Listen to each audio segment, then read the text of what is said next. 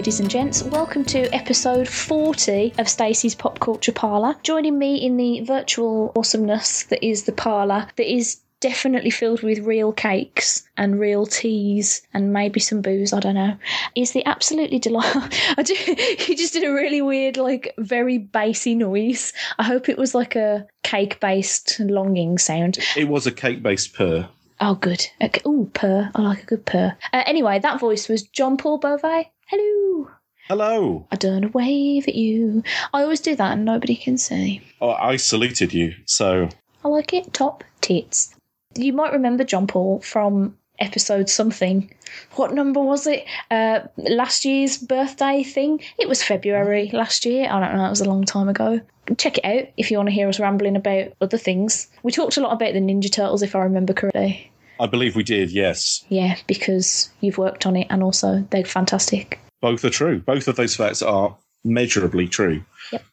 I'm really sorry if I sound distracted, but it's just got like super hot in this bedroom, but I can't open the window because there's a motorway in my back garden and like all you would hear is and stuff, which would be really irritating. So I'm just going to sweat to death, I think, if that's okay. That's fine by me. May not be fine by you. Oh dear. So for those of you that didn't listen to my birthday episode last year, which is pretty rude, go and do it. Like, not right now, or actually right now if you want to. You can pause this. It's a podcast. It's not like it's going to stop. No, we cease to exist if we press pause. I kind of like the idea that, you know, like Toy Story style, that somebody just pauses a podcast and we just stop moving entirely. Yeah.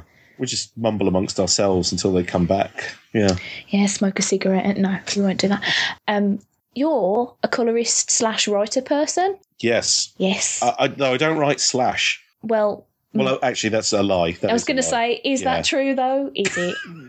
I bet you do. I'd be scared, like, no, I don't want to think about what kind of slash you might... I have joked a lot about writing slash fiction for other people's amusement. I just want to have Captain Kirk heaved as he nestled into Spock's bosom.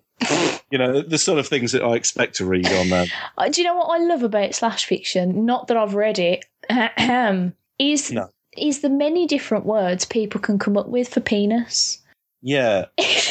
Also the many different misspellings as well. Yeah. The one thing I love about slash fiction is the fact that it's not peer-reviewed in any way to have anything spelt right. I have to send you a link to an amazing video. Oh, dear. Which I don't know if this will get attached to the show notes or not, which is an introduction to fanfiction.net, which is maybe my favourite thing in the entire universe. I was scared about what kind of video you were about to send me. No, it's clean. Don't worry, it's clean. Okay. I'm frightened now still. I back in my college days, which was actually quite a while ago, let's not think about that. I did media studies as an A-level and I was doing a project on like people faffing about with existing, you know, franchises and things. And that's pretty much when I discovered the wonderful world of slash.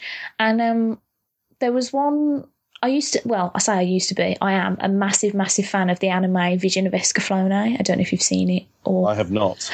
It sounds amazing. It's one of my favourite things ever because it's actually like, you know, one of those things that's so terrible it's fantastic. Yeah. Because the animation's actually great and the overall storyline is wonderful, but like the dialogue and the like mini subplots and things just fucking tat. But I absolutely love it. It's like one of my favourite things ever. That's when I discovered Escaflowne slash fiction. And there was one story where somebody had clearly been through it and just changed all the different words for penis just to member. And all of a sudden, The word member just lost all of its meaning to me. And just anytime anyone said it, I'd titter like a schoolgirl. Like, member. I have a friend who seems to find all these and then sends me links to them. But I did the weirdest piece of slash fiction that I've ever read, and I've not read a lot, but I seem to have read what I would describe as the finest, is one where, I don't know if I discussed this with you before, but it's where Hogwarts is sexually violated by a giant octopus. The castle itself? The castle itself, a giant octopus basically sticks its tentacles through the windows of Hogwarts as it tries to resist. And it basically describes the violation of a building by a giant octopus. I don't know what to do with this. I can't even conceive the mind that thought, hey, I know it's hot. I can't. I just like, do you know what's, there's nothing sexier, is there, than an old castle? Oh my God. And then I don't. And the thing is, I don't know if it's a joke or not, but I don't know what worries me more, that it is or that it isn't.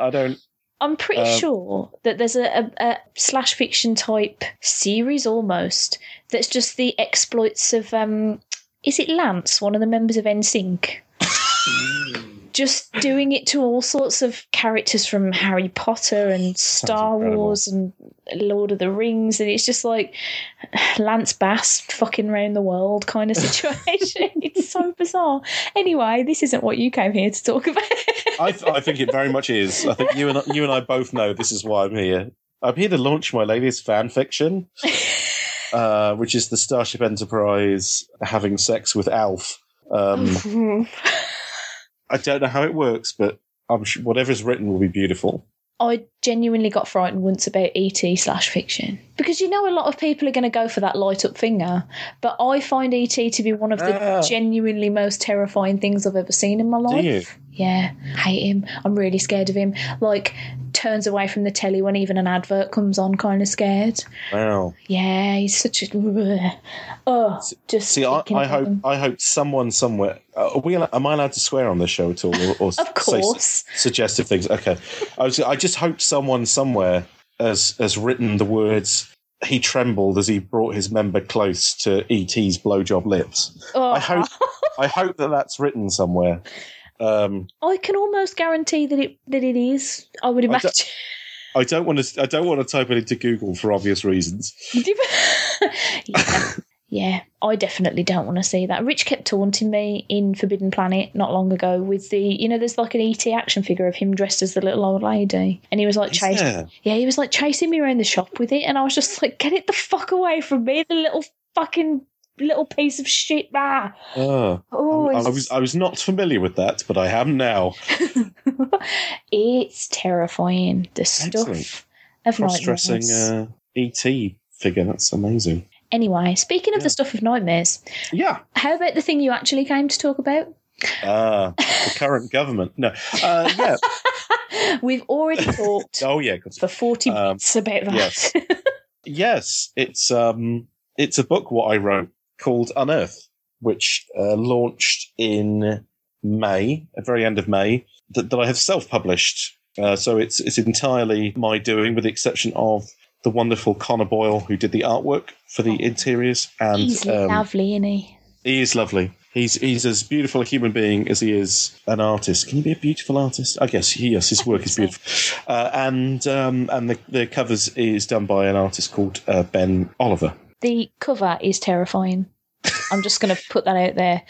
It's not quite ET levels of terrifying, but it's close. Yeah. I had a 6 foot, no more than 6. It must have been an 8 foot banner of that behind me at convention. I suddenly thought to myself, I wonder how many people are avoiding me because they're properly spun out by that banner.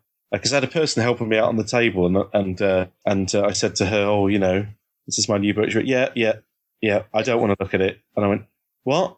She went, "Yeah, that stuff like that just spins me right out. I can't look. I'm sure it's great, but I can't deal with it." I'm like, oh, okay. I hope you don't mind the 8 foot banner you'll be stood in front of for the next 3 days. Maybe you should do like an alternative cover that's got like a picture of a My Little Pony or something on it. Yeah, just a massive kitten playing the xylophone. Or like a koala. They're cute. They are adorable. I was just looking at a picture of the world's tiniest deer. Oh, fuck off. What? I'm going to have to send this to you as well, aren't I? Yeah. I'm going to have to send you a link, or you could look on my Facebook. I put up an article the other day of apparently the Japanese have become a really big thing of shaving dogs into squares. Oh, into squares, yes. Oh my God, it's the fucking cutest thing I've ever seen. It's so weird. Well, they already grow cuboidal watermelons and stuff, don't they? Oh, they just love the cube over there. It's so cute. It's almost upsetting. I've also got a picture on my phone that I look at whenever I'm feeling a bit sad, which is a very tiny dog in a teacup. Oh, I think I know the one you mean. The thing is, I do actually, all my vestiges of whatever is stereotypically supposed to be a man just flies out the window if someone shows me a picture of a cute puppy. I've stopped conversations in work. I've been talking about something and just gone. People have gone, what's going on? Because someone has appeared in the doorway holding a puppy. And then I'm like, oh my God, I thought something disastrous has happened. I was like, look, I can't process words now. I have to deal with petting this dog. Oh. So yeah, which is surprising considering the subject matter I've chosen to write about. Yeah. Being this horror book. And there's me spending my day looking at pictures of, tiny deer. Yeah, I'm just trying to open that now. So if this crashes, I'll have to call you back in a minute. But oh, it's opening. I also, have you seen the picture of a teacup pig sitting at a tiny picnic table licking an ice cream? No. I need to. I will find it and I will face. I'm going to make a note on my notepad. Teacup pig ice cream. Yep. That's getting sent to you later. Excellent. Why won't this picture load? Oh my God, it's so fucking cute. Yeah, I can't even fathom that. Is like just look how short it is relative to just that small plant behind it. Fucking hell. Oh, that's just my sister-in-law's adamant that she's got, I don't know if it's a real thing or that she's just named it this, but she calls it cute aggression, which is whenever she sees something cute, she can't stop actually screaming and punching nearby people or things. I do actually bite my fist. Sometimes things so cute, I bite my fist because I can't process the cute. Yeah. Like I can't, I don't know. It must be like diabetics having too much sugar. My body goes, no, I can't do anything now. I have to deal with just looking at this. And I see a cute dog in the street, and I'm like, I'm sorry, please, can I? What is your dog's name, and can I hold it? If someone's got a puppy, like walking past it is just not even an option. So it's like, licking my hand and leaping up, and I'm like, I never want to leave you. Please don't leave. And that's why I write disturbing books. Yeah, disturbing horror comics. That makes sense. That makes perfect sense. That's why although I must point out there are no animals that feature in this story at all. But it's one of those things where if I want to imagine a character that I absolutely despise, I imagine them harming an animal, and then to me that's like, yeah, you're a bastard who I hate, and I can write characters I don't like if I imagine that they hate animals and would harm animals. That's pretty much it. That makes sense though, because you would think there's probably at least one point in your life where you've thought about hitting a person, so you can't really judge someone for being too, like, you wouldn't want to I think I'm writing a really evil guy. He's the kind of guy who'd like punch a woman, because there's got to have been at least one woman in your life you've just thought, ooh though, you just need a little like, so in the days of equality. I mean, I've never hit a man, and I've never hit a woman, but I guess nowadays I'd have to do both. Yeah. I think so. I think that's how it works. Yeah. I've never hit anybody either, because I'm kind of like that. And also I'm scared of most people, animals and things. So, yeah. So Unearthed. Yeah. It's good. Can I I want to say that because before we start like properly rambling about something else entirely irrelevant, I got a review copy because you're lovely. Let me have one. Yeah, I thought it was wicked. I am not normally one for one-shot comics. Yeah. Because I tend to want more of it, or I don't feel like it's done enough, if that makes sense. Yep. But this was it. I finished it and I was like, ooh, I could do with more if you wanted to write more, in the sense of what came before or potentially what could come after. I'm trying not to spoil. I don't know if you've noticed. Yeah. But as a one thing on its own, it was also kind of perfect. If that makes cool. sense. Thank you. Yeah. I sort of I've had a bit of an odd thing with, and I think everybody kind of does this thing. Every writer sort of does this thing where they're like, I'm going to write my 47 issue opus book. And I had these amazing grand plans of things I was going to do. This goes back quite a few years, and I started writing sort of like this series that would be three 12-issue arcs. Mm-hmm. And I wrote like 6 issues of the first 12 and mapped out the rest. And I kind of sat there and thought, yeah, realistically, my first comic is not no one's going to hand me a 36 issue maxi series as my first thing. Like that is a genuinely mental thought process by which I was operating under, and every amateur writer has that same process, that same thought. So I started writing shorter things. I started writing kind of, short 5-page stories for anthologies and things like that for not local. It's like small press comics. Local as in England. Mm-hmm.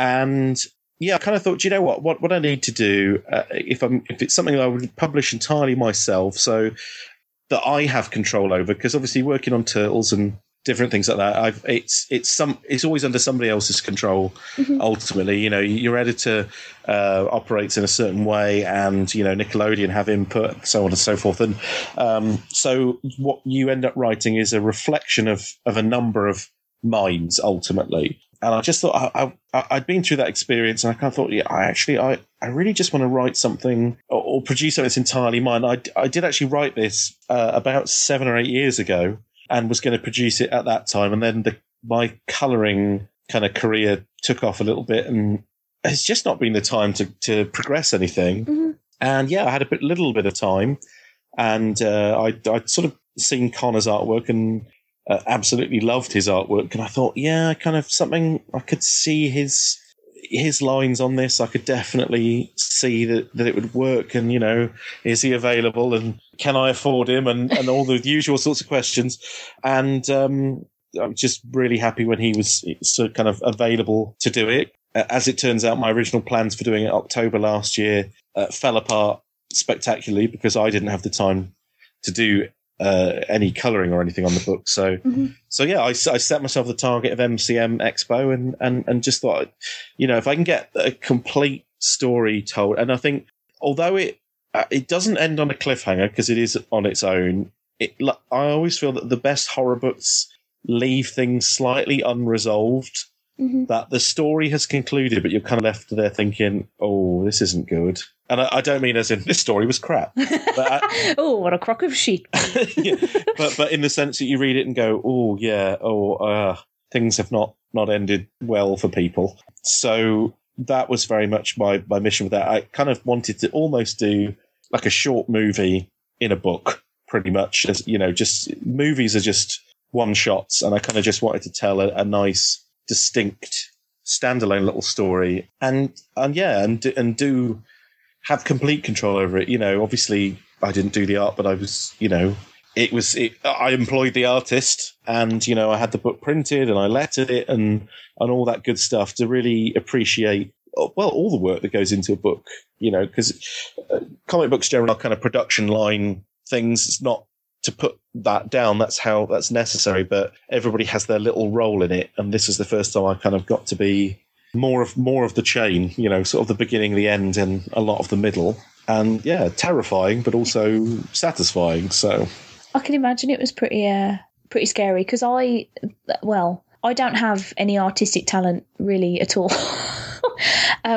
But the idea of having so much input on one thing would terrify me, because I think, like, what if I finish it and I think, cool, yeah, this is exactly what I wanted it to be, and then it goes out into the world and everyone goes, oh, that's pretty shit, isn't it? I'll be quite honest, I had that exact, what I would describe as sphincter tightening terror. Mm-hmm. Squeaky bum time. The minute that I sent off the finished thing to the printers, and I was there, with the, do you want to pay this person X amount? And I just thought, oh, what if everyone hates it? What if everyone thinks it's shit? Mm. And I was sat there and I just thought, oh, this is so terrifying. And I just thought, well, do you know what? If people hate it, then I just need to write another thing that's better. But I have to get it, that there's a fear of, and sometimes I've let this rule me, a fear of, if I don't produce something, no one can tell me it's bad. Mm-hmm. And I think the truth of it is like, I'd had quite a few people over the years, like, read the script and give me their honest opinions on it, and they really enjoyed it. And then, because I'd had sort of 6-7 years or whatever between writing it and then pulling it out the drawer and looking at it and going, well, is this what I'd written this one shot? Was it any good? I was so removed from the decision making process and the thoughts that I had when I wrote it, that it read like somebody else's work. So I was kind of quite objective about it and read it, and I thought, do you know what? This still creeps me out. This is still really interesting. There's still some things in here that I'm excited by. You know, I've made very few changes in terms of that original draft because, well, I say that original. I probably wrote and rewrote that script at least 12 times. So, I mean, I'd polished it to within an inch of its life, but I still found spelling errors, of course, 7 years later. And you think, oh, bloody hell. How many times did I read that and I never clocked it? So, yeah, so I kind of thought, well, do you know what? I'm reasonably certain. I mean, I'm happy with the script. I think Connor's work's amazing. Mm-hmm. I think it's enhanced what I wrote. And I just thought if they don't like it, I've given it my absolute Bristol best in terms of trying to tell a good story. And as well, I think like a lot of conventions, people will sell issue 1 of something and then it might take them 2 years to do issue 2. Very worried about doing that to people as well. I'm going to call Barry Nugent out right now. If this second fucking book is not out by this year's Thought Bubble, I'm actually going to kick him. Like, straight up going to kick him. It's been about 10. No, it's not been 10. 8? It's a long time, B. Come on, man. I love him, but yeah, come on. I was going to say something really pertinent about what you were just saying, and now I've talked myself into a place where I can't remember what it was. Yeah. Oh, about issue. Yes. Yeah. So I didn't want to be sort of selling people an issue that I then knew I wouldn't have the time to produce the second issue. Mm-hmm. So I do have some plans for longer tales, but I definitely wouldn't do anything with them until I knew I had a couple of issues finished. So again, there's the time and the money and the availability aspects to doing that. But yeah, the next thing maybe that might come out would be a collection of short stories told as comic book short stories, mm-hmm. Which just I've had these little ideas percolating in all the time I've been colouring these last few years, so what I want to do is just put together, you know, a decent sized kind of graphic novel that is just lots of short stories with collaborations from different artists. Mm-hmm. So that's that almost came first. I have a vague recollection of you mentioning that on the last time you were on. And every year, I'm like, I'm aiming for this October, either October or May, it'll come out. And I've said that for like the last 4 years. So it does get slightly closer to becoming reality every year, but it's still so far from being real. But it's the difficulty of comic books, really. It's just, you know, if the colouring work comes in thick and fast, or the writing work, then you deal with that first because you need to because electricity and because money is nice. Absolutely. And then of course when you're not working on it, you're like, oh, I have time to do my own stuff. But then of course you need money to print stuff and pay artists, and so it's an interesting kind of catch-22 of excitement. So that's why I hope people will buy this book and support it, and then there will be more books. I hope they buy it too. I've said this on many an episode before that I'm a bit notorious for not talking much about small press or like self-published stuff. You fiend. And it's because, hear me out, it's because I've been burnt by a lot of it being terrible. So when I do talk about stuff, it's because I actually really enjoy it. I always go back to a story from, I think this was the very first convention I went to. It was one of the Birmingham conventions when it was over at Millennium Point, back when it still existed.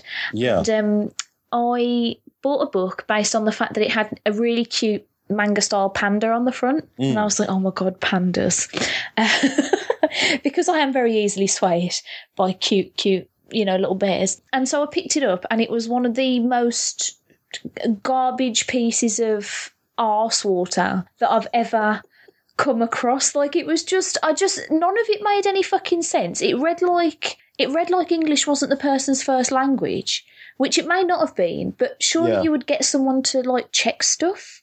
Yeah. Because, like, some sentences literally made no actual sense. Like, no matter how you tried to read it, it was like, no, I do not know what you're saying here. And then all of a sudden the panda had, like, it just suddenly did something about the universe, and I don't know, and it was just shit, and I spent a tenner on that little fucking thing, and I was really cross about it. So now I'm, like, really finicky.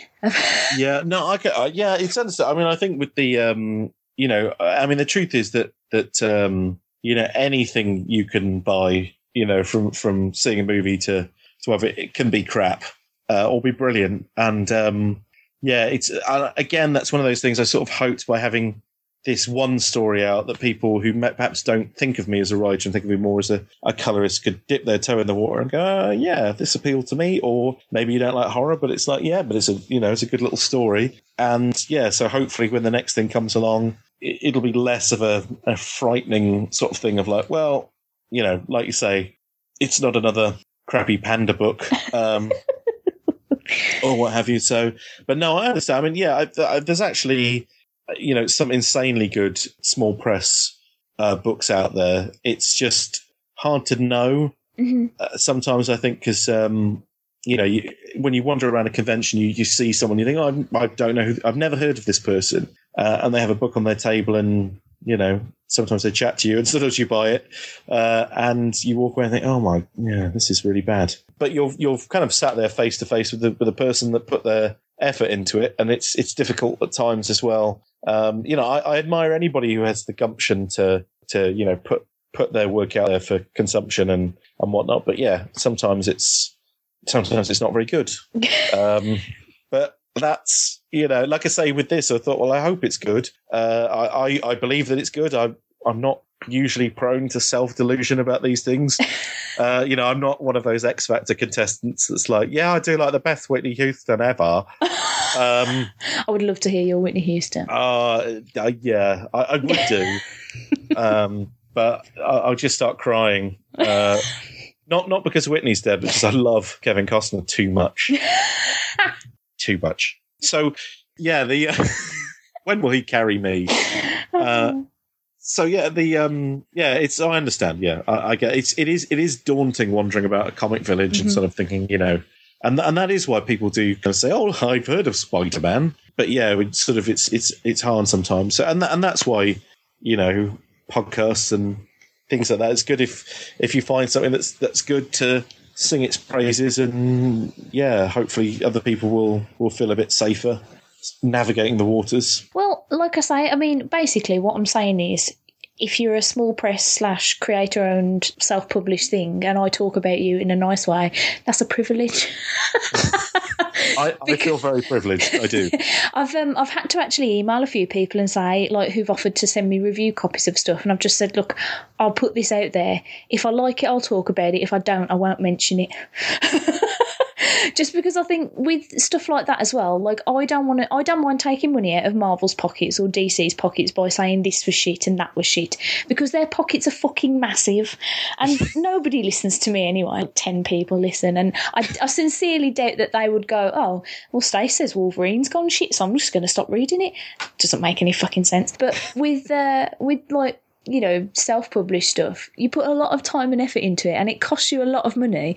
I don't want to be the one going around saying, no, don't buy that, that's garbage. Yeah. That's pretty harsh. So basically I'm saying I really love this, and because I'm not usually into one shots. I do like my horror comics though. Oh, good. Especially when they're drawn and coloured as creepily as Unearth was. Holy crap, man. Connor though, yeah. It's just, thanks, car alarm. Good one. Connor just because the thing is, Connor and I sort of on the Unearth Facebook page. There's a sort of a process where you can see how it goes from pencils to inks to colours. And my absolute favourite panel, just in terms of how different, because his pencils are kind of almost like light. I had a lot of faith in him because he kind of said, look, these pencils aren't very detailed, but, it all works through in the inks.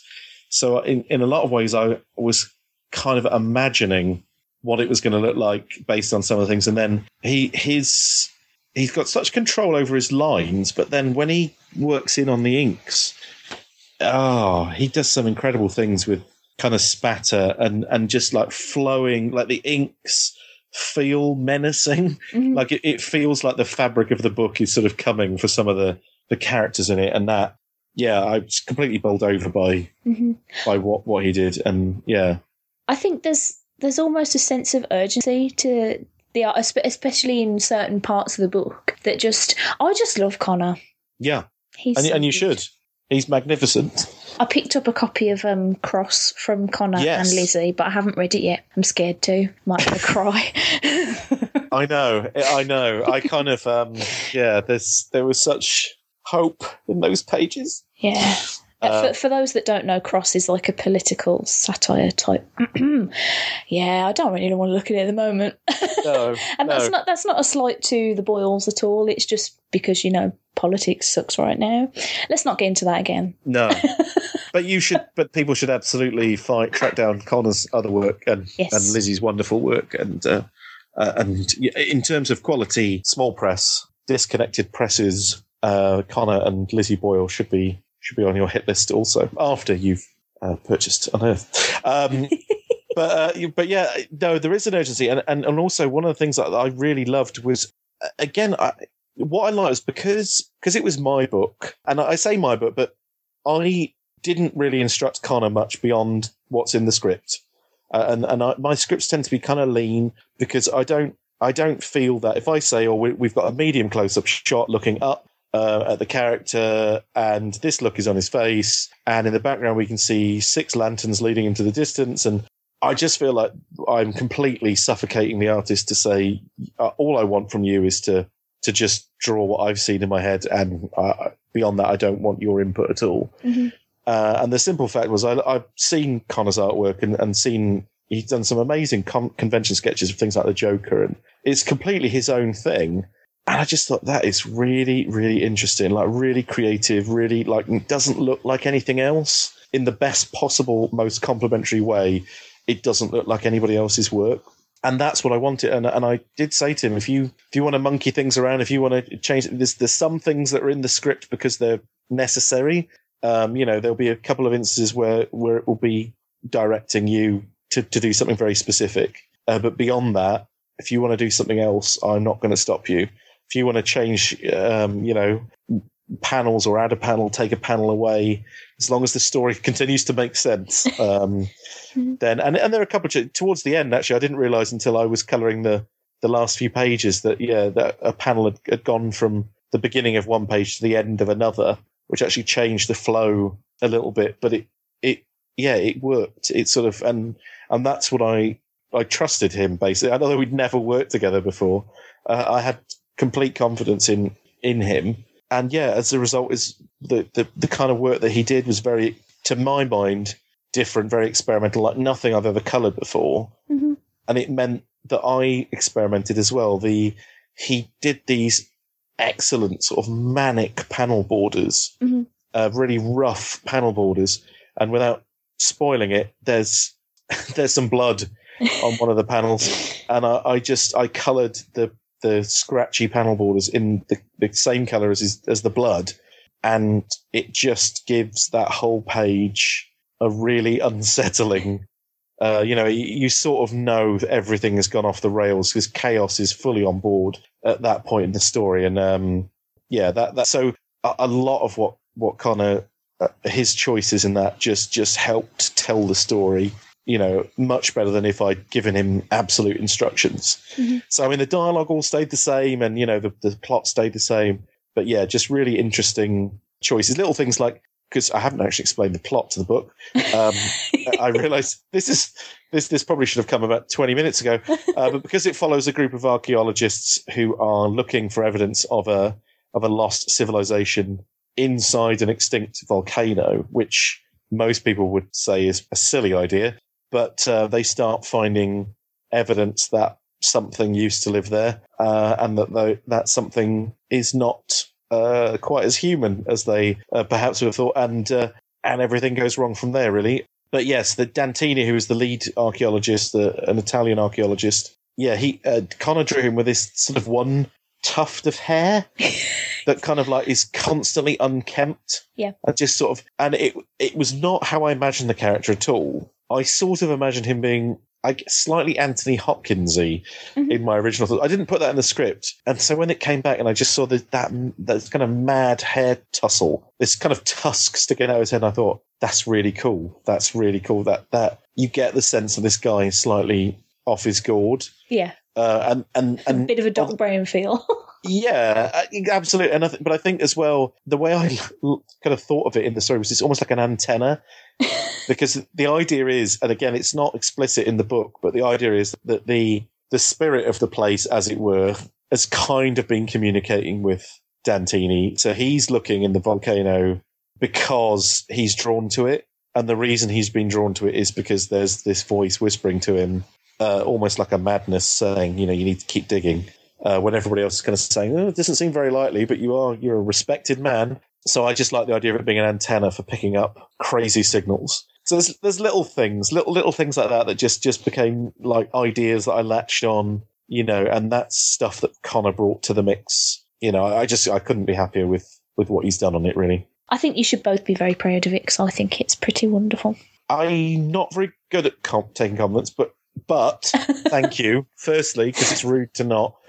But yeah, I've been the reaction has been just so much better than I could have hoped, and people seem to really get the book and enjoyed the book and support the book and reviewed it positively. And a lot of my fear sort of has gone away now that I think people are able to get it in their hands and see it. And it's exciting. I mean, I still, the book is new, and being small press, it's kind of it'll come with me to conventions and things like that, and obviously it's available online as well. But yeah, so it's going to be part of my life for quite a while. It's not like a Marvel or a DC book where it comes out and then it's replaced by something else the following week. This is, a little one shot that's going to come with me wherever I go. So I'm pleased that people like it, and something that we can be proud of to have for people. But I still have that British side of me that wants to go, I'm awfully sorry. Would you mind terribly having a look at this periodical which I've created? I don't. There's definitely that salesman part of me, Gene, is not there. So I'm going to have to pick that up over the coming years. But yeah, it's So in a long roundabout way, thank you. It's all right. What I will say is, if people want to know more about it, and obviously go and pick it up, the Geek Syndicate website has a really good review of it by one of the other lovely ladies, Vix. And also, we did an interview. It's my first interview what I have done by messages, which was weird and interesting. I I really enjoyed doing that because I've never done it before, but I did learn that I really need to not be watching telly while I'm doing it for a start, because I will get distracted. and also to sort of just wait a few minutes to make sure the other person's actually finished what they're saying, because a lot of our messages were well jumbled. To do a lot of jigging. Came out right though. We were responding to, I was typing one thing, it was response to the thing from two above. Yeah, we went a bit bananas, but it all worked out in the end. Absolutely. No one noticed the joins. It's fine. It's seamless. Yeah, no, I thought it was pretty. I think I managed to jig it pretty seamlessly. So if you want to have a look at that on the Geek Syndicate website, I'm sure if you just search for Unearth Geek Syndicate on Google, because I don't know the web thingy, but what am I even saying? Oh my God. Show notes, surely. Yeah, all right. Yeah, I'll put them in the show notes. Note to self. Let's put in. Show notes. Also the cute deer. Yes. I'm going to find that picture of a pig as well for you later. Yeah. So, hey, as you have already pointed out that you don't like much talking about yourself and selling yourself, would you like to talk about someone else's stuff? Yes. I'd love to. I'd love to be just mean about somebody else's stuff now that I've said yeah, let's just rag on everything. Criticism. Yes, let's do that. Okay. Have you seen or read or done anything exciting lately? I rarely see the outside world. We're kept in eternal darkness, us comics folk. Yeah, a couple of things. I watched, and I don't know if people have heard of this, but it was called Marvel's The Avengers Age of Ultron. What's that now? I think it's a small independent movie. Never heard of it. Who's in it? Anyone I know? I don't think so. No, it had the guy from that racing pick playing. I can't remember what it's called now. That Ron Howard racing film. Oh yeah. Had the guy from that in it playing some sort of Norse guy. Right. And It's I still think not ringing any bells. no, it's really hard. Snowpiercer's Chris Evans. And I think it had. Is it Summer of Sam? What's the? No, the Zodiac had Zodiac's Robert Downey Jr. and Mark Ruffalo in it. And Under the Skin's Scarlett Johansson. Good choices. I like to take good ones. So, I don't know. I don't think it's going to catch on. I think. Did you enjoy it? Out of interest, I had very mixed feelings actually. So did I, and I know so many people who either loved it or hated it, and I'm just sort of somewhere in the middle, feeling very weirdly about it. I kind of it was what I would describe as it was less than the sum of its parts. Mm-hmm. It had loads of brilliant bits in it, but they somehow didn't all kind of mesh into one really good thing. Mm-hmm. The first Avengers movie, I remember before it came out, I thought, if anything's going to go wrong, it's going to be this film, because there's too many characters fighting for supremacy on it, in it. It's too big, and I just don't think it can hang together. And I watched the film just with a huge smile on my face the whole time, and I thought, I don't know how they did it, but they completely nailed it. Mm-hmm. And I think I went into Age of Ultron thinking they've already done it right once, and they had to tell the origin of the group. There's no way they could get this wrong. And they sort of did. Yeah. No, in the first film, Iron Man goes from being kind of selfish to selfless. Cap's like, I don't know what my place in the world is, kind of finds meaning. There's everyone sort of has a through line. And I felt in Age of Ultron, Cap is basically exactly the same person at the end as he is at the beginning. Yep. So is Thor, so is Iron Man, so is Hulk. I guess Hulk potentially not. But I didn't feel like it embraced. I didn't feel the characters had a proper story. Mm-hmm. Lots of lovely scenes and some really excellent character moments, but they just didn't all go together. And they're talking about an extended edition, and I do feel like the bits that I do feel like perhaps they've edited it to the point where they've kept all the big bits in, but I actually think it needed all the smaller moments to allow it to breathe and join up. Mm-hmm. I said to Rich when we came out of the cinema that it felt like a video game to me. It was like set piece, then set piece, then set piece, and there was very little in between for you to connect with. It just felt like an awful lot of here's some things fighting, and it looked cool.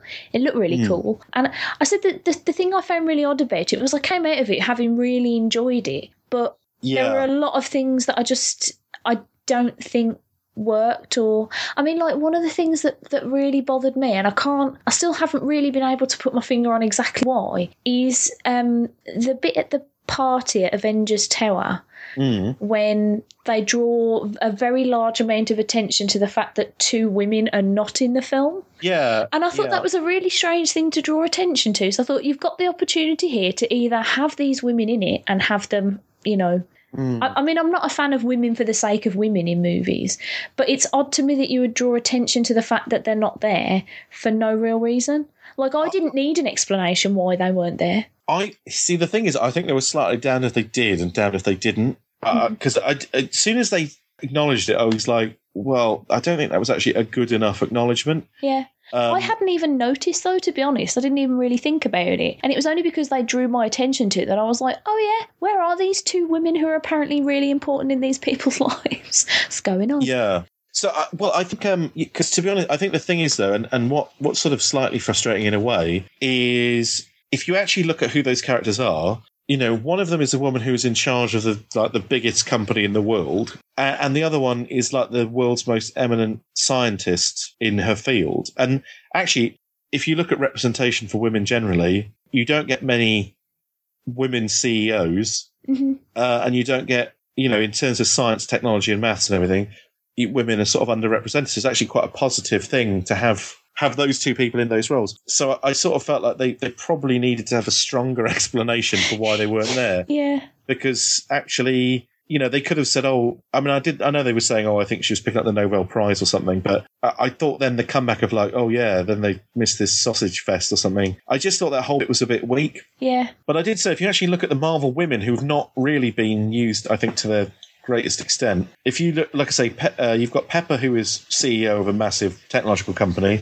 You've got Jane Foster, who is leading scientist on wormholes and all sorts. You've got Betty Ross, that everyone seems to have forgotten about, who is like, a really sort of well-regarded scientist. And I was just sort of thinking, wouldn't it be great if they did a film where you had, say, for instance, you've got Betty Ross and Natalie Portman's character working at Stark on some incredible piece of technology or whatever, and someone comes after them, and basically Pepper and Betty and Jane Foster kind of end up going on a run protected by Maria Hill and Black Widow. Yeah, that'd be pretty amazing. I just think they're all amazing actresses, and I actually think it would just be really interesting to have a film with just them, all quite strong women being strong, with basically the men being second fiddle in it. But I don't think they'll do that, sadly, because they've already got their film thing planned out for the next billion years. But I just thought, I really like all those characters, and I love the actresses that play them. And I sort of, I feel like they might have, they need more to do. Yeah, because I think it was sad. I mean, I can understand, I'm pretty sure that they said that both were too busy for being in the movie on a whole.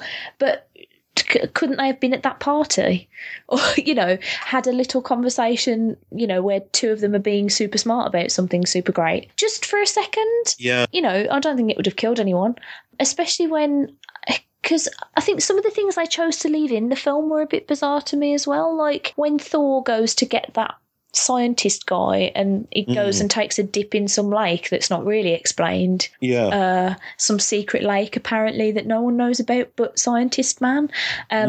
Like none of that really mattered in the grand scheme of things. And I found it really odd that you would put that in there, but you wouldn't put more.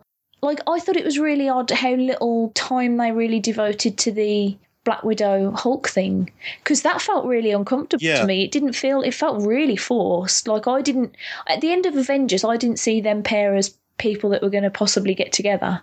And then all of a sudden she's having a cry about not being able to have kids on him, and he's like, well, fucking look at me, gamma irradiated nonsense, can't have kids with this. And I was just like, where's this come from? Like this needed more incubation. I don't think needed. I agree, and I think there's two things. I think we've seen Black Widow since Avengers, and this, if they'd have made some mention, I don't know, even if someone had mentioned Bruce and she smiled or something, to give a hint that this might be on the cards. But I think we were just expected to accept that things had happened between the last film and this one that we hadn't seen.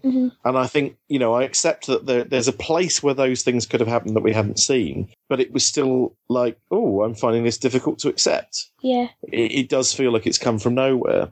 And I think that's why a lot of people were grumbling about it in terms of, they've reduced Black Widow to X, which I don't think they actually did. But no, I don't. But I think because it came from nowhere, I think a lot of people felt like, oh, you've made her a love interest. And but I think I don't know. It's not as successful as, say, even though her and Steve don't get together in Winter Soldier, it's like the flirting feels like if they'd have picked up in this film and they'd been a couple, you'd go, oh, okay, so that moved, that progressed. Yeah. I still think that wouldn't have been the best way to go, but you kind of go, oh, okay, well, yeah, I could see that coming. But so I don't know. It missed quite a lot of the marks for me, and I also found the action sequences. Like the first action sequence, I couldn't tell what was going on. Oh, I hated the first one. I thought the first one, like I don't know what they were thinking in terms of the effects and the way the camera was panning about the place. Like I hadn't got a clue. Yeah, it was too weird. Yeah, unreal in the way that it. Like I say, it did feel really video gamey, especially that really like cheesy slow motion bit where they're all like doing a bit of a superhero leap, and I was just like, yeah, we know they're the Avengers, we've seen them before. Calm down, love. And I like, it really bothered me that they were trying to make Hawkeye a big deal in this film, because I think Jeremy Renner is without a doubt the weakest link in that cast. Jeremy Renner's an odd one for me because he seemed to have become massive at some point, but I'm not quite sure when or why. But I did find that he had the best lines in Age of Ultron. He was the one probably I thought was the most likable, just because he sort of was aware of how mad everything was going on around him. Whereas I think they sort of made Tony a bit more of a dick than he needed to be, and I think Cap was a bit more of a stuck-up git than he usually is. That felt to me like they were planting Civil War seeds. Yeah, although weirdly, Joss Whedon sort of says at the time that it was written and everything, they didn't have a clue that was coming. So it's slightly baffling to me just how much it feels like a soft setup for that. But I said to Rich, what I found really strange was that, like you were saying earlier, by the end of Avengers, people had learnt things and lessons and changed a bit. Whereas this, to me, felt like the Tony Stark in this felt like the Tony Stark at the start of Iron Man 1. Like, the one who's a dickhead and thinks he's right about everything. And I found it really strange that Bruce Banner didn't fight his own corner more. Like, when Tony was saying, I'm going to create this AI, and he was like, don't you think it's a bad idea? And Tony was like, fuck off, I'm a genius. And Bruce Banner was just like, all right, then let's do it. I was like, no, like, you're a fucking genius yourself. Don't stand for none of his shit just because he's Robert Downey Jr. the only thing that sort of I couldn't quite get to grips on really was that he already had an AI, which was Jarvis. Yeah. And at the end of Iron Man 3, Jarvis has successfully managed to pilot 42 suits. So why did he need a different AI? I couldn't. Yeah. There's a couple of bits. It does sort of, because when I watched it the second time, I was sort of specifically going in to see whether certain things got answered, and I think they did kind of address it. But to me, it does seem like an obvious sort of like logic gap. That really, they could just why imprint anything. You've got Loki's scepter, which is assumed to be evil, that's got an intelligence living inside it. It can't be a good thing. There's a lot of sort of what I would say is very written decisions that people wouldn't do. I like the fact that there was an AI hidden in that stone was actually kind of cool, because if you think about it, throughout the first Avengers, it was sort of overwriting people's will. So I was like, actually, that makes sense. That flows nicely from the first Avengers, but lots of things didn't. I kind of love the Vision, though. Yes, and I completely... so wonderful. Completely love the Vision. It's the innocence of it. Just, his power and his innocence. It's just a really nice juxtaposition. That line, I might be wrong. I was only born yesterday, after all. It's just like, But then, just the power behind that. What he does next. No spoilers. But and it's it follows a fine tradition of androids in that context, from Data, like from Star Trek Next Generation and stuff. The kind of innocent but morally righteous, super powerful. Doesn't quite get humans and the human condition. I just thought, really nicely done, and Paul Bettany did a really good job as well. So I want to see more of him. Me too, definitely. And he's going to be in Civil War, but he's going to. If Civil War's like Winter Soldier, which is fairly grounded, it's going to be weird seeing the Vision flowing about in his magic cape. This is true. He could just kick the ass of anyone. Civil War's a weird one for me, because like I didn't enjoy the Civil War storyline, but I didn't hate it as much as most people seem to. But the comic book reasoning for the Civil War kicking off cannot be the same in the movies, because nearly everybody knows nearly everybody's identity. There's no real secrets for people to kick off about some sort of registration act. Like, it won't make any sense. So there's got to be some other inciting incident that causes it. So I'm intrigued. I'm really intrigued to see where they go with the films, because it could be an entirely different thing. My imagining is that it will kick off. It will start roughly the same, which is that some superheroes will be on mission and they'll blow up a school or something. Something bad will happen, and then the government will basically say, "Look, it won't be about identities. It will be, look, you can't operate. If you're going to be a superhero, you have to be registered with the government. You can't just go off and do whatever you want." And then Steve will say, "Yeah, but S.H.I.E.L.D. was part of the government and that was corrupt, so I refuse to join." And I think it will. My imagining is it will start in roughly the same way, just that the secret identity part won't be the bit, but it'll be whether their actions are directed by the government or whether they're directed by their sense of right and wrong. I think that's going to be how they'll do it, but I don't know. It just seems the logic. But what's interesting was when they first did the Iron Man and Captain America films, I remember saying to my wife, if they ever did Civil War, they would be on the opposite sides to how they are in the comic. because Cap would be all about, I'll fight for country and duty and honor, and I'll do whatever I'm ordered to do. Mm-hmm. And Tony would be like, screw the rules.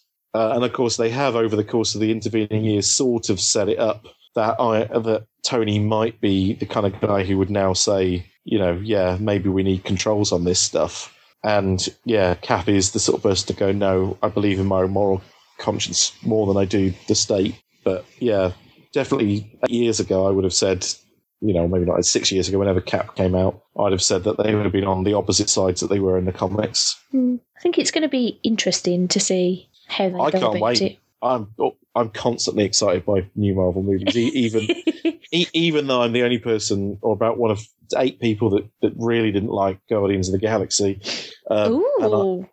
Controversial. I know, honestly.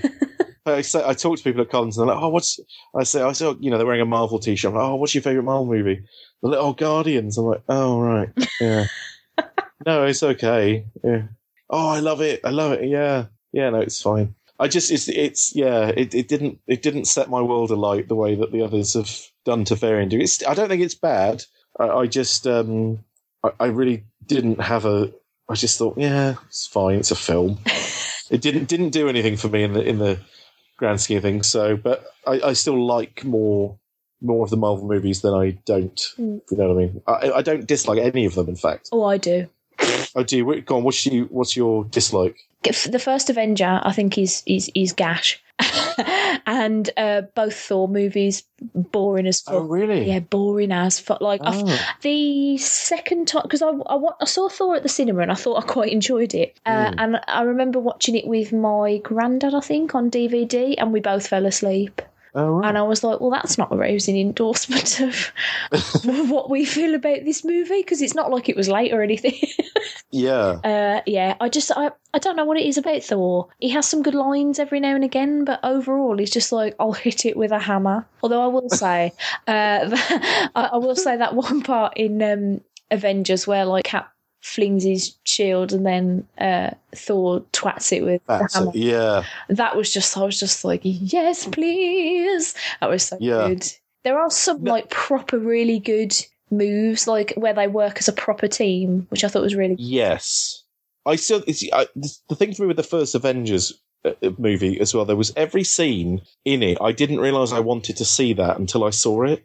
Like when Thor and Iron Man have a scrap together, I'm kind of there going, do you know what? Before I came to see this film, this is not on the list of things I thought was going to be brilliant, but I'm loving this. I love this fight. And every, and like, Iron Man and Cap working together, or sort of like, I didn't think this was going to be as cool as this. Just loads of little bits I just didn't realise I wanted to see until they appeared in front of me. I'm like, oh man, this is like the greatest moment. Whereas in the second Avengers movie, I kind of felt like I didn't have any of those, moments. I kind of thought we were maybe going to get a bit of Tony and Cap fighting against each other, which we got for about 3 seconds. But there was nothing kind of new to it in a way. It was just more. Yeah, I did. I do think there were some very good lines in it though, and I think. I thought Ultron was cracking. Yeah, he had some great lines. The only thing was, I didn't feel like he was a threat. I didn't really understand what he was getting at. I don't really know what he was doing. Until the last half hour. I might need to watch it again because I've only seen it once and I've slept since then. But it seemed to me like he came into being and he went on the internet and then he went, well, everything's got to die. But then he just sort of stood about a bit. And I know he was building like robot bodies and things, but he wasn't really doing much that seemed like he was actually doing anything. And I was just like, well, when's he going to do something? And then he just picked up a town, I think. I was like... it's the thing is, everything you're saying is exactly accurate and yet still somehow kind of not true at the same time. But I think he built like 1 million robot bodies, but then they were all really easy to destroy. So and they all just, a lot of them for a really long time, just stood in rows. Yeah, and I think that's why in Avengers, the first Avengers, when they're like, yeah, we can fight these guys. Yeah, there's loads of them. I think when you had that plus civilians were much, casualty risk, but then you had the big Leviathan things come down and you were like, oh, okay, shit. Okay, how are they going to get... Whereas with them, there never felt like an escalating threat from Ultron. It's just like, yeah, there's just more. Yeah, because and then there was the big version, but then that part couldn't really tell the difference. Where he did pick up that town, and it was all a case of like, right, we've got to save everybody in this town, but also make sure this town doesn't drop again because somehow that will crush the entire Earth. I don't know. Well, maybe I'm exaggerating a tiny bit. It's the meteor effect. It was basically that just if it gets high enough up, he was going to accelerate it back down again, and it would basically be an extinction level event because it would kick up so much dust and whatnot into the atmosphere that it would, basically the Earth would go dark and everything would freeze and die, and that would be it for humanity, and the only thing left would be a robot. But it's sort of like actually that was the only bit that the last half hour of that film, the actual fight in the town and all of that felt like the first film to me. I understood the stakes. I understood that he was going to carry out an extinction level event on humanity. So all of a sudden, I was like, okay, that is a threat. It was an interesting visual, having the whole thing lifted. I loved the fight, and I thought once the Avengers were actually doing civilian saving stuff, I actually was rooting for them in a way that I hadn't really cared much about them for the rest of the film. And yeah, it just felt like it came together, and really nice moments. Like I say, Hawkeye saying, I'm a guy with a bow and arrow on a floating city, fighting a legion of robots. Just him being completely out of place, and also Scarlet Witch sort of finally womaning up and taking the step forward and everything. And yeah, the moment where Steve and Natasha just kind of contemplate dying. Just stood there going, I refuse to leave here with a single civilian. And she didn't say anything about leaving. I can think of worse ways to go. And it was just like a really quiet moment after all this. And that's what I mean. I think it needed more quiet moments to make the big scenes have any meaning. And that last bit is where I felt it did that right. And it just had some little moments where you kind of felt like you had a chance to feel something. And yeah, so yeah, I enjoyed it, but it's not. But I would, it's like a 3-star kind of. It would not be in my top 5. I'm trying to think how many Marvel movies there are and whether that's a slit against it or not. 10, I think. Okay. There's 1, 2, 3, 4, 5, 6, 7, 8, 9, 10. That would be the 11th. So there's 11, including it. So it would have been harsh if I said, I don't think it met my top 10. Yes, unless you include every non-Marvel Studios movie, in which case it's even harsher because you'd have to put The Punisher and Nick Fury, Agent of S.H.I.E.L.D., starring David Hasselhoff and stuff in there. I would love to see that movie. I really want to see that. It's everything you've ever dreamed of. I imagine plus David Hasselhoff. I imagine it's spectacular. I just can't. I can't even get my head around how wonderful I think it would be. It's if you've seen him act in anything, you've seen him act in this. It's Baywatch Nights' David Hasselhoff as Nick Fury. Yes. It just seems mad to think of Nick Fury as a white guy now as well, considering he was white for all those years.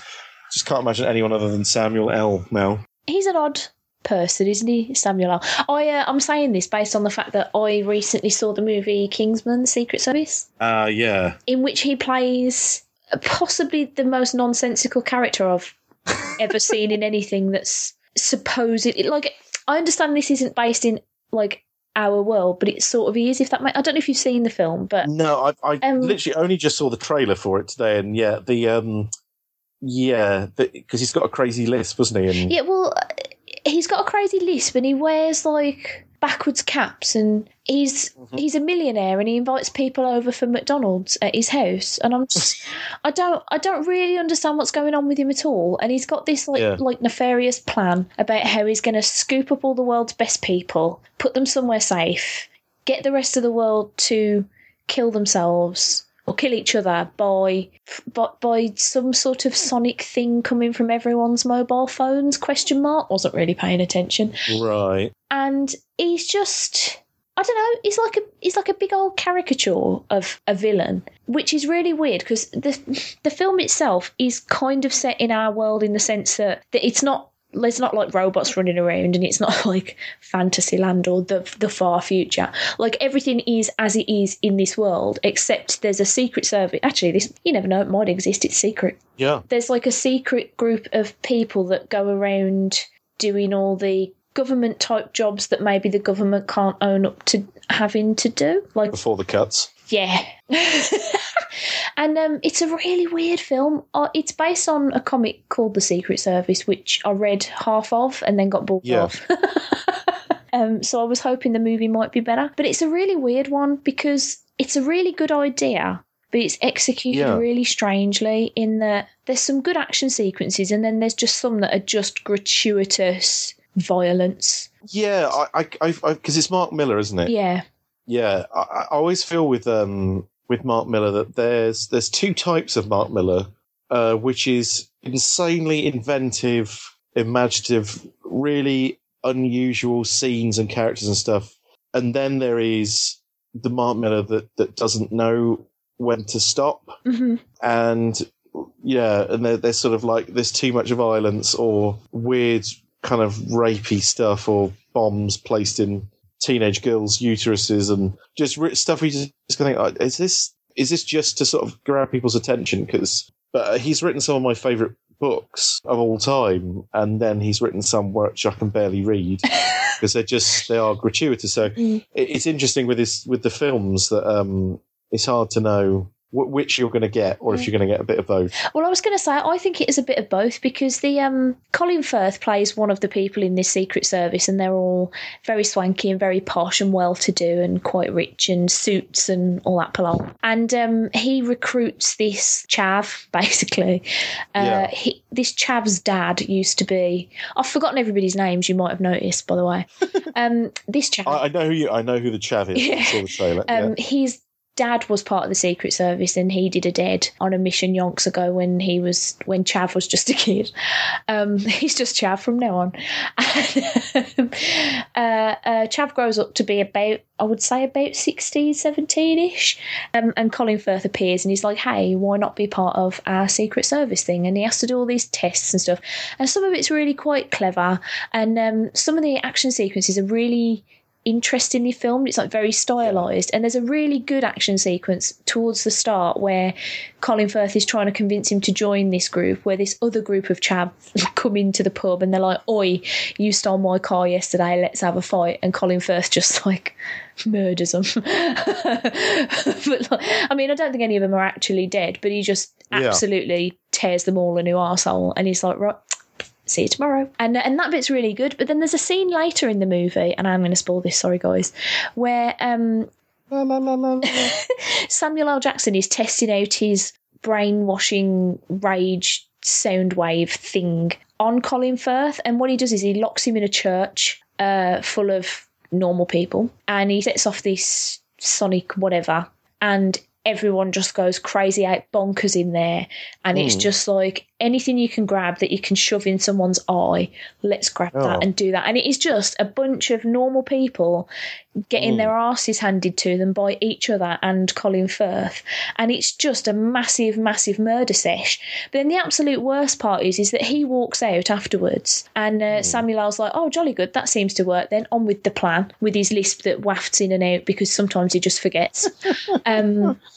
And off he goes, and you never hear about that again. And I'm like, I'm sorry, that's going to be a police investigation or something. Like someone's going to have pictures of Colin Firth there, or Samuel L. Jackson waiting outside. Like somebody's seen this and reported this. Why is this not mentioned? And it's like proper, just it's a bloodbath. It's horrible. And I was watching it, and I was like, I don't see how this is entertaining. Yeah, it was just gross. Yeah, like I said, I think sometimes there's I don't know. I've had some stuff I really like kind of spoilt by just because something can be done. You know, that there's actually there's artistry to restraint sometimes, I think. And because have you seen the Daredevil TV show? Of course. Because a lot of there's a lot of brutal moments in it, but they don't they don't kind of go too far. Mm-hmm. They go pretty far, but they don't kind of go. And I think sometimes it's like the Watchmen movie goes too far, and some of the things that the way characters behave in it sort of changes the point of scenes. Like with Night Owl and is it Silk Spectre, when they're walking in the along the back alley in the comic book, they get jumped. And they haven't fought anyone in 20 years, whatever, and they're fighting for their lives, and they're trying to get their muscle memory back, and they just about manage to beat the crap out of everybody and escape with their lives, and they're so they're kind of breathless and everything, and that's then it goes on to them having sex because they're sort of like, oh my god, we're it's like a rush to the system and everything. In the film, they super heroically snap everyone's neck. Smash their arm. I mean, they're all dead. They murder everybody in that alley. There was no contest at all. They just murder them. They flat out murder them and then go home and have sex.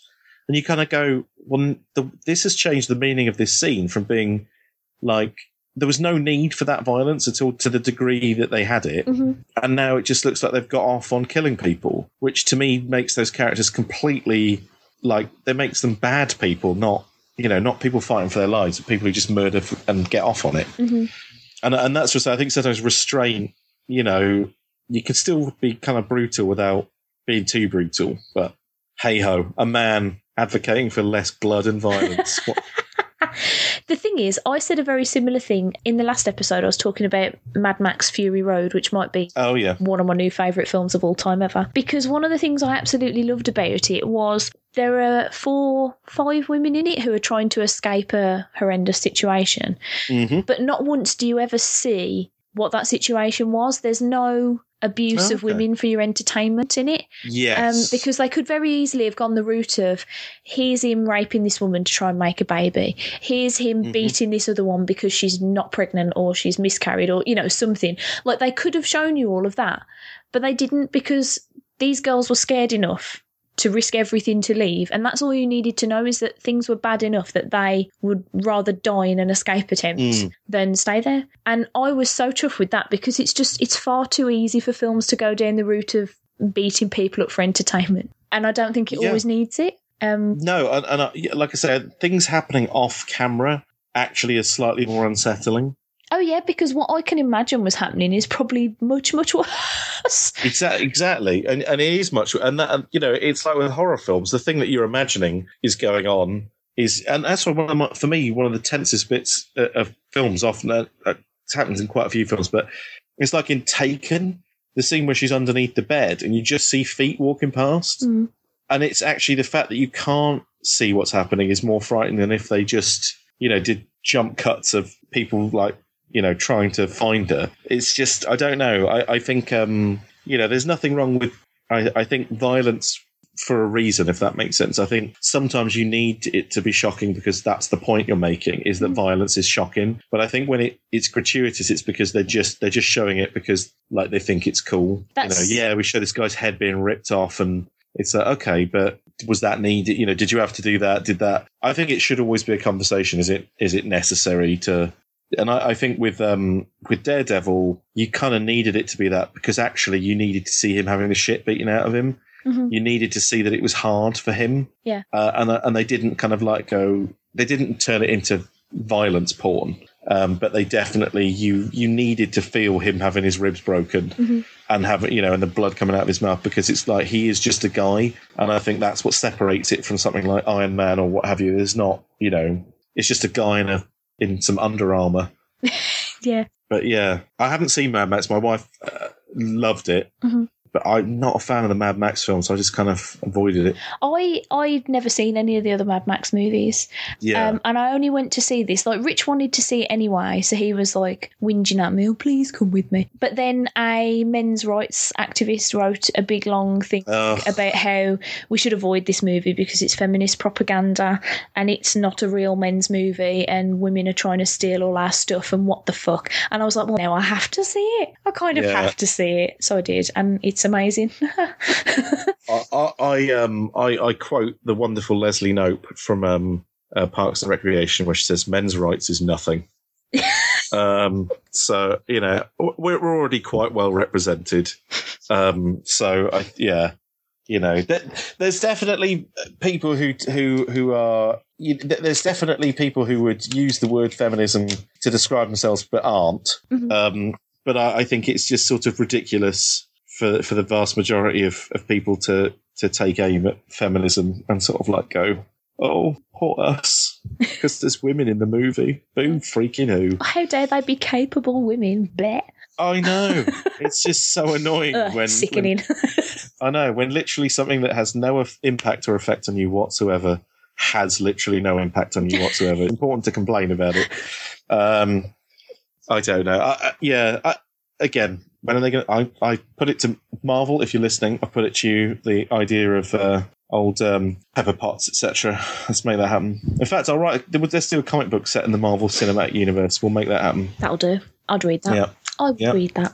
So I may not be a lady, but I'm all capable of writing strong women characters. I may have misquoted Lisa Stansfield there. I can't believe you invoked Lisa Stansfield.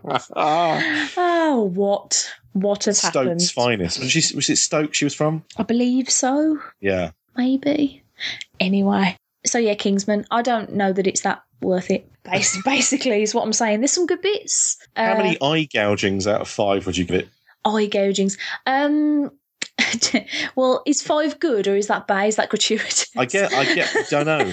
It's a very unusual scale. Yeah, I don't even know how someone would have 5 eyes to begin with. So, well, how many eye gougings out of 2 would you give it? 1. I'm going to go straight down the middle because I don't know what that means. Well, that has clarified everything for everyone at home, I would have thought. There you go. Then let's move on. So it's 1 eye gouging out of 2. So we both went to exciting symphony-based situations recently. I'm jealous of yours, though. So I went to the Doctor Who Symphonic Spectacular, and it was amazing. I don't think there's much better in the world than a live orchestra. And when it's a live orchestra and you get attacked by a Dalek, legitimately did, guys, it hit me with its plunger. In it though, that's what she said. It was just amazing. The only thing that I won't say ruined it because it wasn't the kid's fault, but I was sat on. already can't wait. Well, the symphony thingy took part. It wasn't in the symphony hall because it was actually the symphony hall wasn't big enough. So they did it at the NIA, which if anybody's ever been to Birmingham is quite a big indoor arena. What we've got. And they'd set it up so that there were a few blocks on the floor with like fairly big aisles in between, and then there was like the raised seating at the back and round the sides and stuff. And they'd got the orchestra on a big old stage in the middle, and there was a big screen behind them, and they were playing music from it was all the Murray Gold stuff, so from the new series of Doctor Who. Yeah, that one. And they were showing bits of episodes and clips and stuff in the background, and it was all fucking overwhelmingly amazing. And they also had people dressed as Doctor Who villains, like walking down the aisles and poking people with guns and plungers and things. Oh.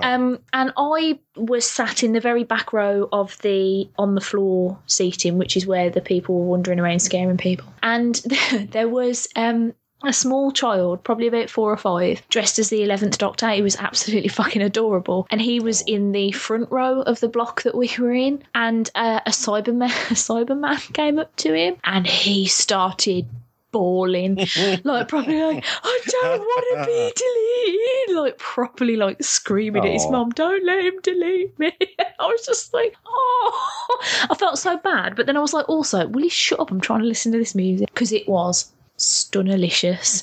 Like stunnalicious. Yeah, like I've never had a live show aside from orchestra shows like the hairs on the back of my neck actually stand up more than once. Yeah. And this was just like, I mean, Murray Gold's done some cracking pieces for the newer series. One in particular that got me was, I think it's called Song of Freedom. And it's from the series with Donna, I think. And it's just this like big rousing anthem-y thing with like choirs and all sorts of like madness going on, and with all the like images and stuff on the screen, and I was just like, I had a little cry a couple of times.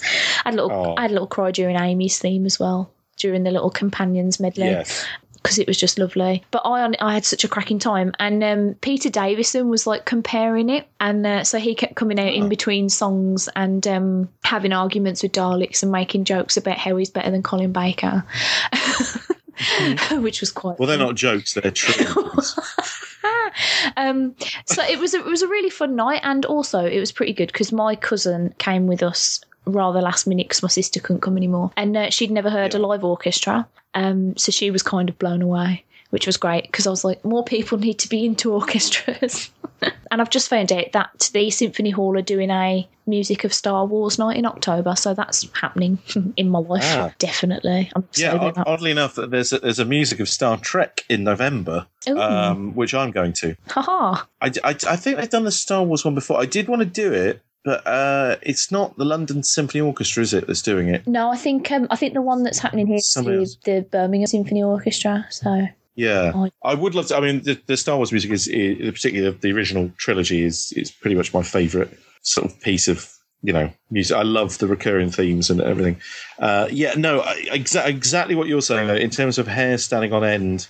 Like I would have been interesting. I'm like a moderate Doctor Who fan. In that I used to love the old stuff growing up, but I also was sort of quite aware that a lot of it was naff. But I kind of loved it because it was naff. So when the new series kind of came on, I had this weird thing of like, it's not quite shit enough to be the thing that I like, and it's not quite good enough to be good, and it kind of got better, and now I can see it as its own thing. But yeah, I do really like. There's some episodes I adore of the new stuff, and then there's some just for me are like nothing. So I haven't really connected much with the music. There's certain themes, obviously, that get used a lot. But I would have liked to have seen. I have seen clips from that symphonic thing it did look amazing. It really was. Just like videoed it. I mean, I went to the Zelda Symphony of the Goddesses. I forget what it's actually called this time, because they've done a few now. Which is my third Zelda concert. I hate your face. That I've been to. You're a bully. And it is. I honestly, I've never. Jess, my wife and I have been to see a number of these. We've been to see the three Zelda ones they've done in the UK. I mean, we've been to see. There's a thing called Video Games Live which we've gone to, which is like orchestral versions of video game things, but also they do different versions, like rock versions and all sorts. And we saw. I think it was the Two Towers performed by. So the music from the Two Towers performed by an orchestra whilst the film played on the screen. Ooh. And it was great, but it was weird because in a lot of ways you were paying attention to the film and the music just became background. And so it didn't feel the same as just having an orchestra play scenes from it. So it was actually strangely unsatisfying for me that with the Zelda one, because they're orchestrating versions of some just amazing themes that translate incredibly to a full orchestra with a choir and everything. Some of it just makes me so happy. And Jess, my wife, she's played some Zelda games. She's not massively into it, but she adores Final Fantasy. And she went to see the Final Fantasy concert a year ago. But even she said the Zelda one is by far the best performance of live music she's ever seen. And I have to say the same. Again, the hair standing up. They didn't do my favourite tune, which is, have you played Link's Awakening on the Game Boy? No. I love that game. I love it. And it's such a sweet game with obviously very basic music because it's only got a little tinny Game Boy chip. But the main tune, the Ballad of the Windfish, is a beautiful piece of music, even just played on the Game Boy. And they, not the one I just went to, the year before, that as an encore, they did Ballad of the Windfish, played by full orchestra. And no word of a lie, every hair stood up on my arms and I could feel the sting of tears. I was just like, this is the most beautiful piece of anything I've ever heard. I just can't believe how amazing this is. And when I tell people, it was video games orchestra, they're like, yeah, okay. And honestly, because we had at our wedding, Jess had an orchestral piece of Final Fantasy play when she walked up the aisle, which again, no one recognised the music except for one person. And the music we had whilst we were signing the register was Kakariko Village theme. Do you know, me and Rich were very similar. We for our when we were signing the register, we had like a medley of songs that we'd chosen, and what I can't remember which one. I think it might have been the Hyrule Field, like when you're galloping about from Ocarina of Time. That came on, and me and Rich immediately and instinctively both just started doing that weird little Link. You know how when he plays the Ocarina in that game, he does that little bouncy thing from side to side and then into the middle, and we were both just signing the register doing this weird little Link dance, and everyone was laughing and going, what's happening, why are they so mental? But it was delightful. I'm so jealous. Do you know, I'm gonna, what's really upsetting is the only soundtrack that they have ever released was from the first concert, which isn't even complete. There are about 14 tracks they played at the concert. I think there's about 8 on the CD that they released that came with Skyward Sword, and they have not released any of the tracks since. But I heartily recommend, if you go to YouTube and just type in Symphony of the Goddesses or Zelda 25th Anniversary, there's some people have recorded it quite well. Not as well as being there, but the tunes are just incredible. They translate so well. And I just think Nintendo made such good music that translates into whatever instrument it's played on. It's just, it's like nothing else. Again, it comes back. You should absolutely go. I really wanted to go this time, but unfortunately, because when was it happening? Sort of April. Marchy, April time. Because the only people I knew who'd really want to go was my mum, who loves the Zelda games and orchestral stuff, and my sister, who just loves video games in general. But my sister had not long had a baby, and she was like, can't really afford a trip to London, and all that palaver. And I couldn't get anybody to go with me, and I'm not confident about knowing my way around London. So I didn't want to go by myself, because if that had been in Birmingham, I would have absolutely have gone by myself and not even given a shit.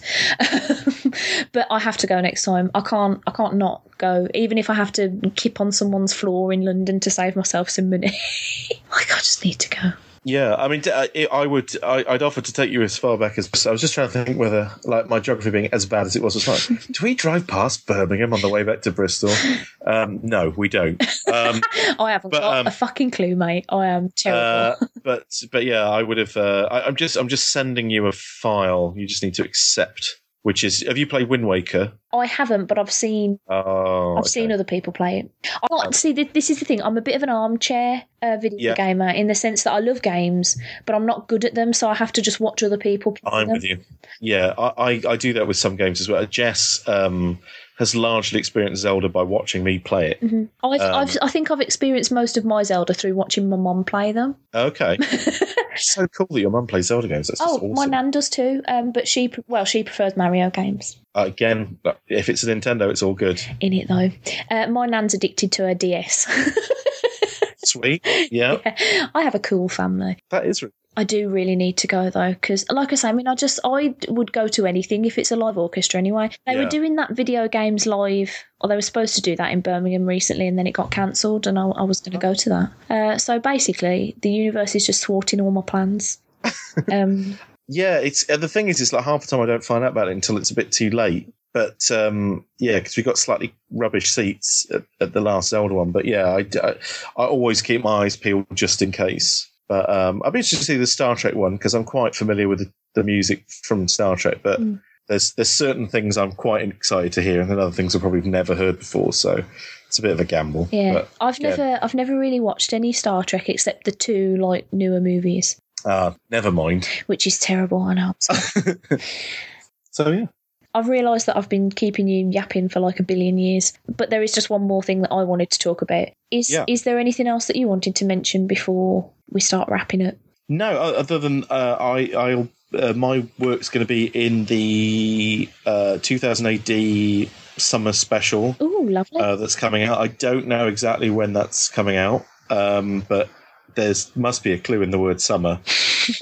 So at some point in the next 3 months, I would assume that. And no, other than Unearth, which is available from unearth.bigcartel.com, or if you see me at conventions. Other than that, no excitement. And of course, have a Googling of Connor Boyle as well. A Googling. He's most Googleable. Love it. He's Connor with one N, though. Just to it is, yes, bamboozle everybody. yeah. Just to bamboozle you. It's Boyle without a Q. I once used to keep a book of quotes, and they were things that I did either from films and stuff that I'd come across that I thought were really funny that I would write down for me to look at later and laugh, or things that my mates or me had said. And I distinctly remember there was one quote that I wrote in there that I must have found hilarious at the time, and then a couple of years later I looked at it and I thought, that's not funny.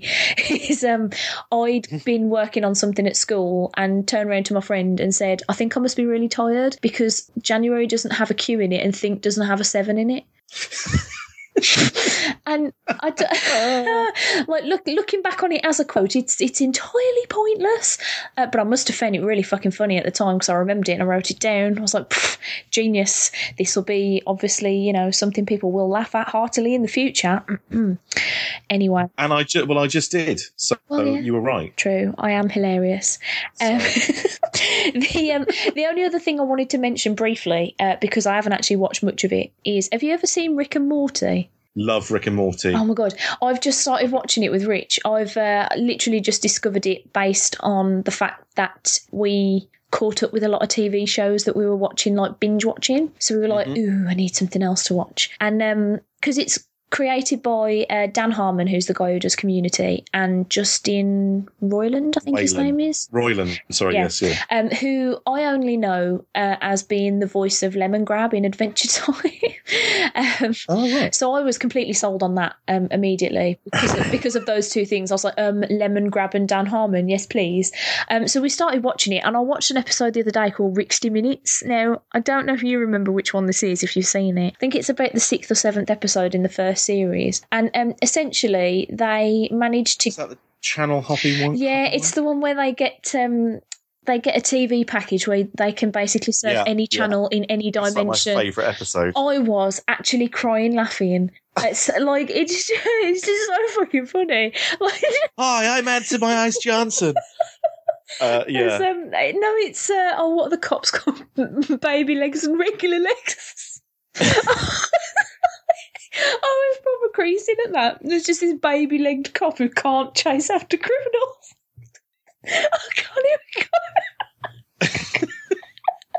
Just thinking about it's making me crack up too much. For me, it was, I can't wait to get hold of my strawberry smiggles. That for me was just going, Jesus Christ, I see demons. It's just the dead-eyed children just killing that record. And for me, I was absolutely in sobs and sobs and sobs. That to me was just. What I love about Rick and Morty is like it seems to be. Sorry.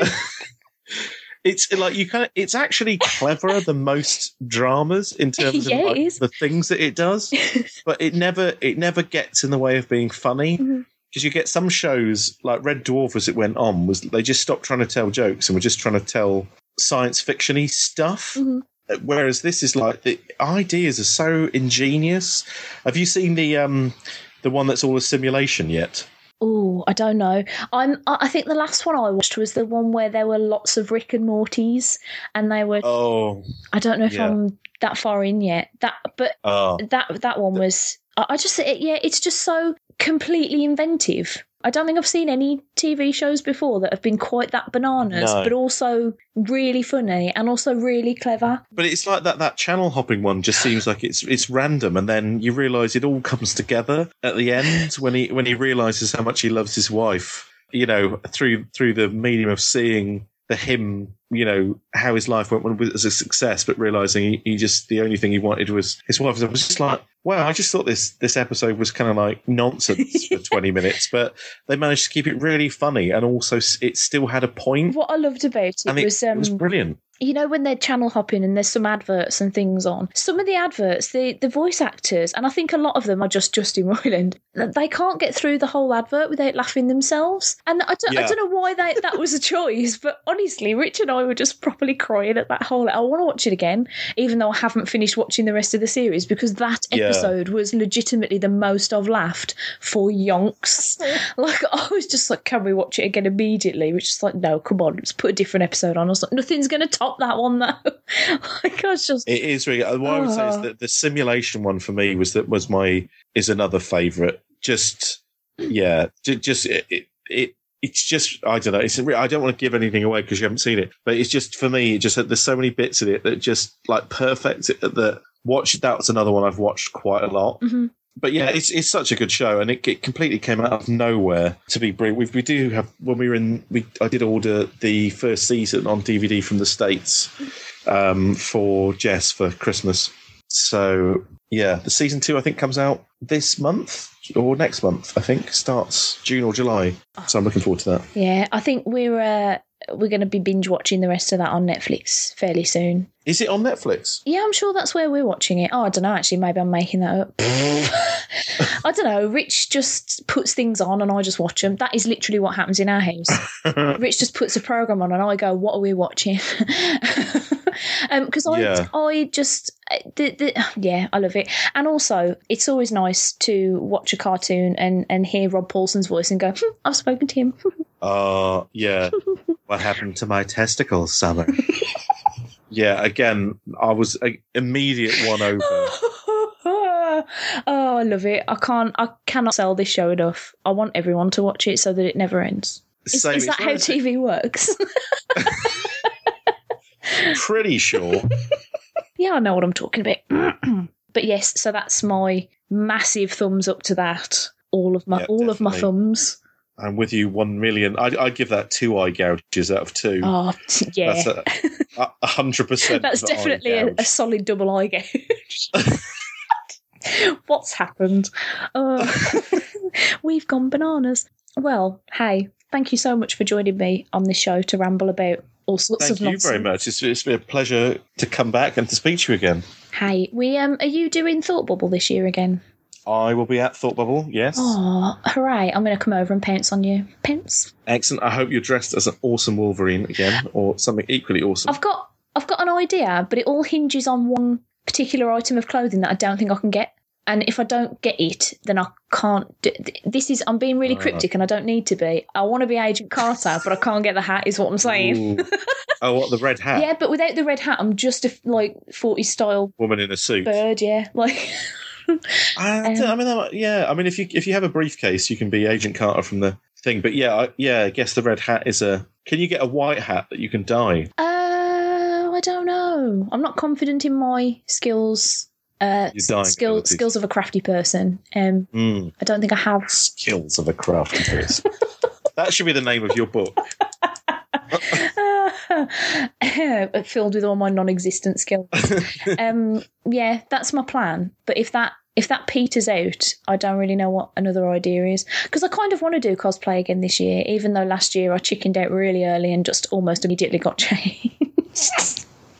Well, I thought it was cool. Anyway, you were the only one of your kind, which is always that's true. There's a lot of very similar things, but you were the only lady dressed as old wolves. This is true. It's Lady Wolverine, so I do keep like pushing the envelope. I do like doing a gender bent costume, and I'm not sure why. Like a friend of mine's having an 80s birthday party at the end of this month, and I'm going to go as Rowdy Roddy Piper in They Live. Amazing. because why not? I also I don't know if I'm giving too much, but I strangely find now when at conventions, obviously there's lots of girls dressed, in outfits that reveal much of their buttocks and breasts and things like that. They walk around, and that's nice. However, for some reason, it's the girls dressed as Mario and Luigi and stuff that I'm there going, oh yeah, she looks quite nice, doesn't she? Now, sometimes there may or may not be a moustache involved, but I don't know what it is about the fact that it's not girls dressed as men, but it's girls dressed traditionally in what would be a male character. For some reason, I find really attractive. Mm-hmm. So I don't know. I see that, just girls in bright dungarees and Mario hats, and they're going, yeah, you look really good. You look hot. You might. And my mind's there going, yeah. Yeah, I think a psychologist would have a field day in deciphering this. I think you might be revealing a little bit too much about yourself right now. I've already confessed this to my wife, so it's fine. So is that why she's like always? Is she always like side glancing at ladies dressed as men's at cons? Like, No. Jess has a strange. In fact, you should interview Jess because she's got her own. She's got her first book that she's the author of coming out in August called I Know Sasquatch. Oh. And she has strange obsessional things, largely Steve Rogers and Winter Soldier things. But Jess is the sort of person that will point out to me when she sees a particularly sexy woman. I do the same. With generous boobage, usually. She'll go, have you seen her? Look at her. Oh, blimey, look at them. And I'm like, I love you so much. I really do. I need to ask you, actually, while I'm thinking about it. Jesse's Cthulhu activity book, right? Yes. I bought this for my husband. The word search. The word search claims that there is one word that is not in there, and you have to find it out. We cannot find 2 words. Is that purposeful because you're trying to drive us Cthulhu balmy, Jess? Or is that just a mistake somehow? Or are we just stupid? Answering the question would spare you a descent into madness, so I cannot answer the question. You bully. But yeah, there may be some of the old ones messing with your head involved in there. I mean, it's adorable, but it was driving us crazy. I put a photo of it up on Instagram, and I was going, "Someone help me!" You can only see the words if you're at the Mountains of Madness, and then. So I think it's just off the A41, if in case anyone's interested. Anyway, I'm going to shut up now because it's like 20 past bedtime. So, also, I am so fucking sweaty. I'm not even kidding. Thank you again for coming on to the show. Thank you very much. It's been an absolute delight. I don't get to talk to you enough at cons because you're always really busy, and then you don't come to the parties. I know. I'm because I'm boring and I end up having to do work immediately afterwards. So it's like, hi everyone, and then I have no sleep and I work all night and then I come back the next day and then everything's a blur of shapes. And people come and say, hey, do you remember me from 2 years ago at a convention? And I'm like, I don't even know what my own name is right now. I don't recognise my hands in front of my face. That sounds much like me after the 24-hour episode when I opened the door to my husband who just got back from a festival and I went, yeah, as if to say, what do you want and why are you here? And Rich was like, it's me, can I come in? Super kudos to you for that again, I have to say. I am having crazy ideas about doing it again next year. I don't know why. If you do it again, I will definitely be involved. I'll definitely find a way because, as you've seen, I could happily talk for, we could chat for hours. It really, we could definitely fill a good chunk of a 24-hour show. Well, it's the early hours of Sunday morning that we struggled to fill last week, which is when we descended into talking about Bigfoot's dick and sex theme parks. I don't know how I've blocked that information out, but thank you for maybe for good reason. If anybody wants to go back and listen to those, popcultureparlour.podbean.com, they're all there. It gets a little bit racy after 3 a.m. 3 a.m. is sex park time. Yeah, sex theme park time, baby. Yeah. Anyway. This is just becoming a ramble fest of madness now. If you would like to get in touch with me, you can drop me an email at stacysparlour@gmail.com or follow me on Twitter at stacebobt, or buy a shirt, What Has My Face on It, from spcp.spreadshirt.co.uk. Are people allowed to follow you on Twitter, or are you not? Are you frightened of stalker people? No, I'm the more the merrier. I'm on Twitter as @wordmongerer. I still love that. a wordmonger, but with an extra ER on the end. And also Unearth is on there as @Unearth_one shot, I believe, or one. So, come say hello. And if you've been affected by any of the issues in tonight's podcast. If you've been affected send me a message. Bigfoot's dick.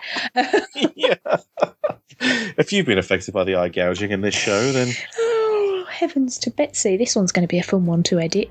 Yeah. If I'm not making your life challenging, I'm not doing my job right. Oh, hey, I still love you. Hey, listeners, see ya. Bye-bye.